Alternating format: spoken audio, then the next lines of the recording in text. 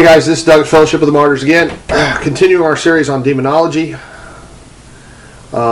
This one is a bad guy. A serious bad guy. Highly underestimated, and I want to do the best I can to illustrate for you how much you need to be careful about this guy. Okay? I'm talking about the spirit of loneliness. Now, I was down in Ozark, Missouri a couple of years ago at the very beginning of my big trip around the country, staying with a brother and sister in Christ.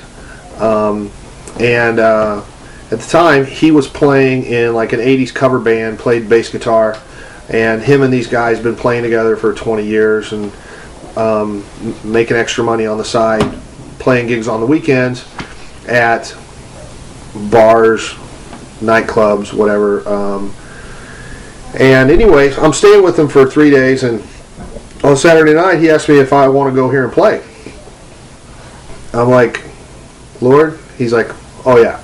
Because his wife had started seeing demons, and the spiritual gift of discernment of spirits was getting dialed up in her, so that instead of just knowing something wasn't quite right with that person, she started actually seeing the stuff that was on them in some form or another as the Lord revealed it to her. And the Lord said, yeah, it'll be good target practice for her. Go ahead and go. So we go, and I want to go in totally cloaked up, totally hidden from the eyes of the enemy. There's verses that talk about how the Lord will have you sneak up on your enemy from behind so that they don't see you coming. There's a story about Elisha where a whole army comes to find him, and he goes out there and says, who are you looking for, Elisha? Oh yeah, he's not here, follow me. And he leads them into Samaria, into the walled city, closes the gate behind them, and then they see that they've been following Elisha all along. Okay, that's pretty cool. God can do that kind of stuff. Lots of verses. He hides you under the pinions of his wings. Anyway, so I just asked the Lord to hide us so that whatever's in there won't get all squirrely and acting up and whatever, spilling drinks on me, trying to start a fight with me, whatever, trying to get me out of there. So we just go in and we sit down at the table, and the craziest thing, for an hour, we're sitting there, and the bartender, waiter guy, who knows all these, the wives of the guys playing in the band are all sitting together at a table with me, and he knows all these people. They're here like once a month.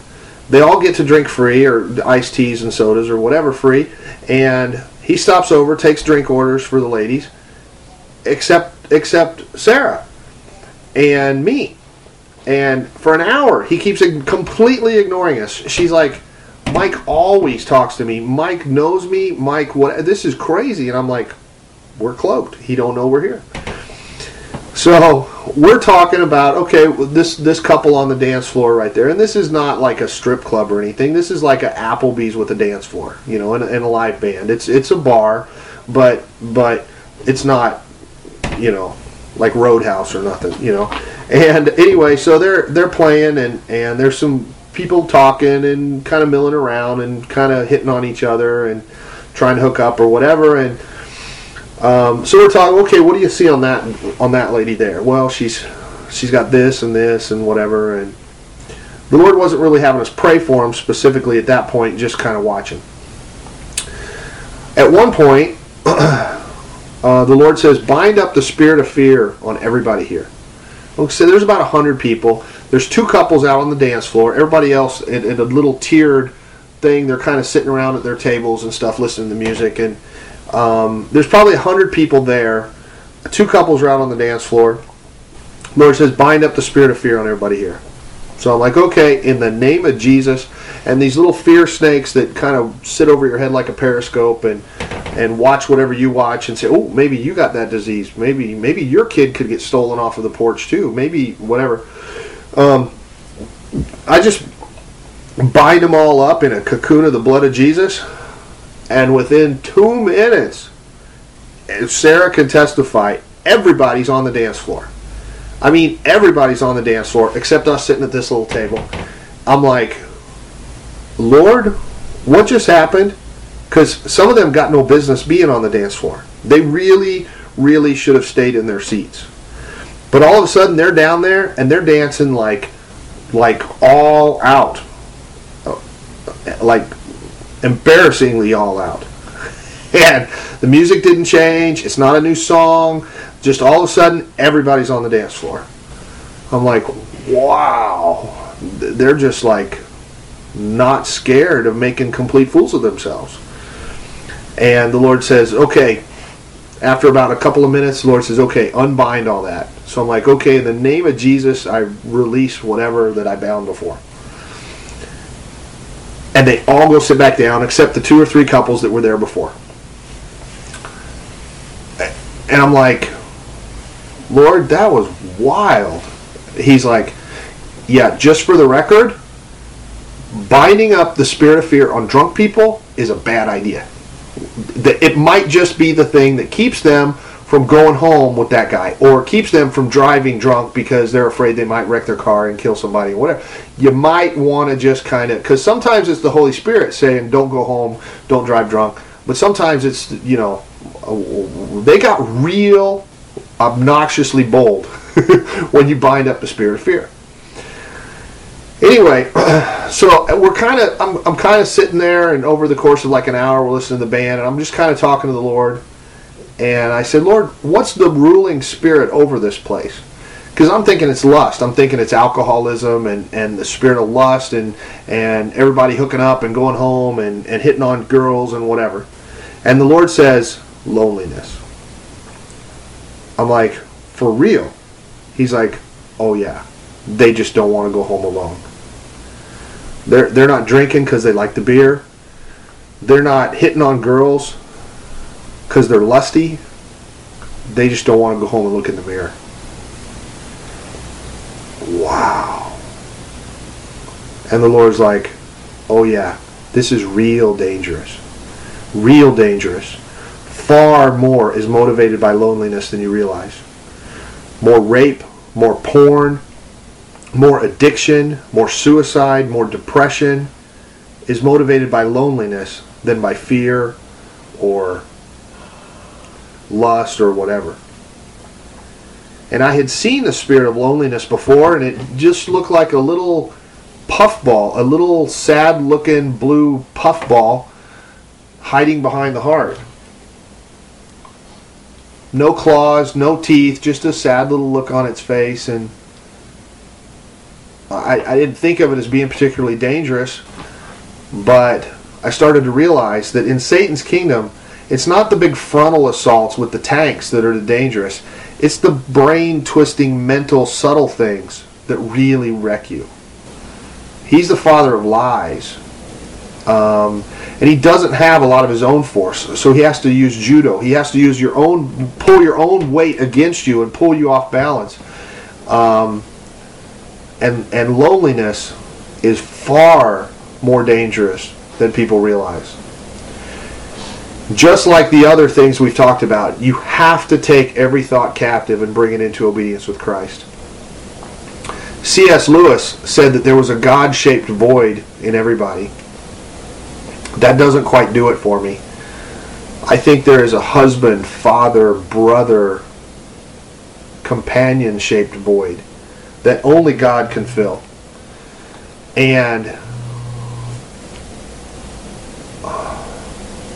until you have a right relationship with God, which a pew-sitting religious person, God is dead, God doesn't talk to people, all we've got is the Bible now, can never get that spot filled with a right relationship with a God who can walk beside you, help you find your car keys, heal your daughter, explain things to you, lead you by His Holy Spirit, be beside you all the time.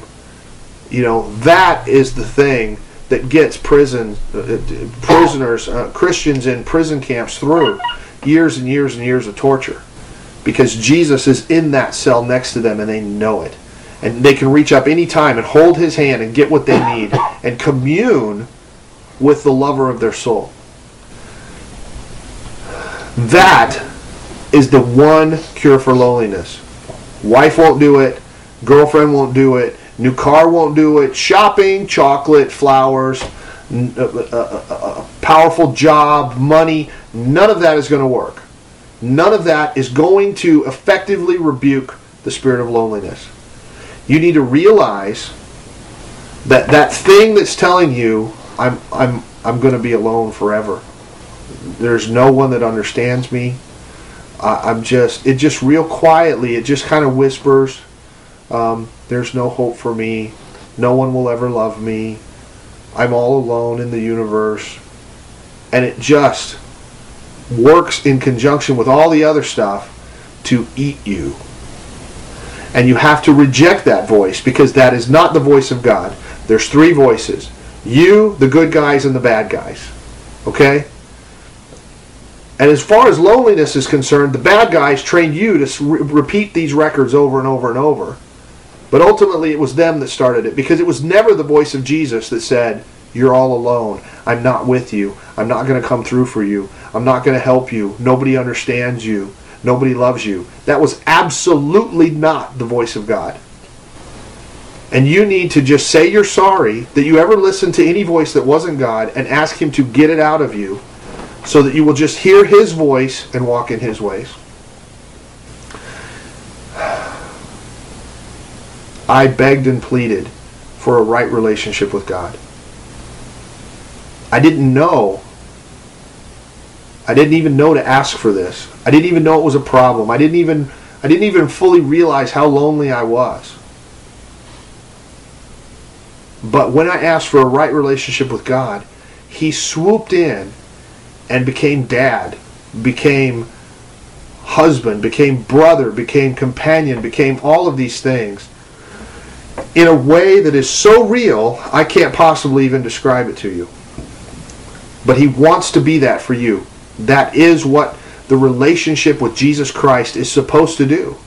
It will neuter lust, fear, loneliness, anger, depression, double-mindedness, love of money, all of that stuff.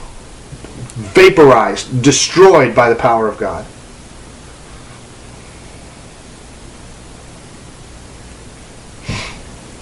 I could be your friend. You could move into the house, hang out with us. You could have 1,000 people around you. You could be a Hollywood movie star and still be the loneliest person on the planet. But with a right relationship with Jesus Christ, that will not happen. You will be free from the spirit of loneliness. And it will try, and it will whisper. And there were times when I was out on the road by myself, and it would try to make me feel sorry for myself and whatever. But the voice of truth would say, you are not alone. I am here, and I will hold you, I will carry you, I will get you through. You and me are sufficient to take on the whole world if we have to. Anybody else that helps is gravy, is bonus, but you and me are enough. That's the voice of God. So I want to encourage you. If that spirit of loneliness is whispering stuff to you, terminal things, like I might as well stop living, there's no hope for me, nobody loves me, I want you to know it's a lie. It's a lie from the pit of hell. And I don't want you to give it one more inch of ground. I want you to fight it right now in the name of Jesus, that it would be revealed for what it is, and that it would be kicked out of your life. That a right relationship with Jesus Christ would take its place, because that is the only thing that's going to satisfy. And He will. He'll swoop in and be the best friend you ever had.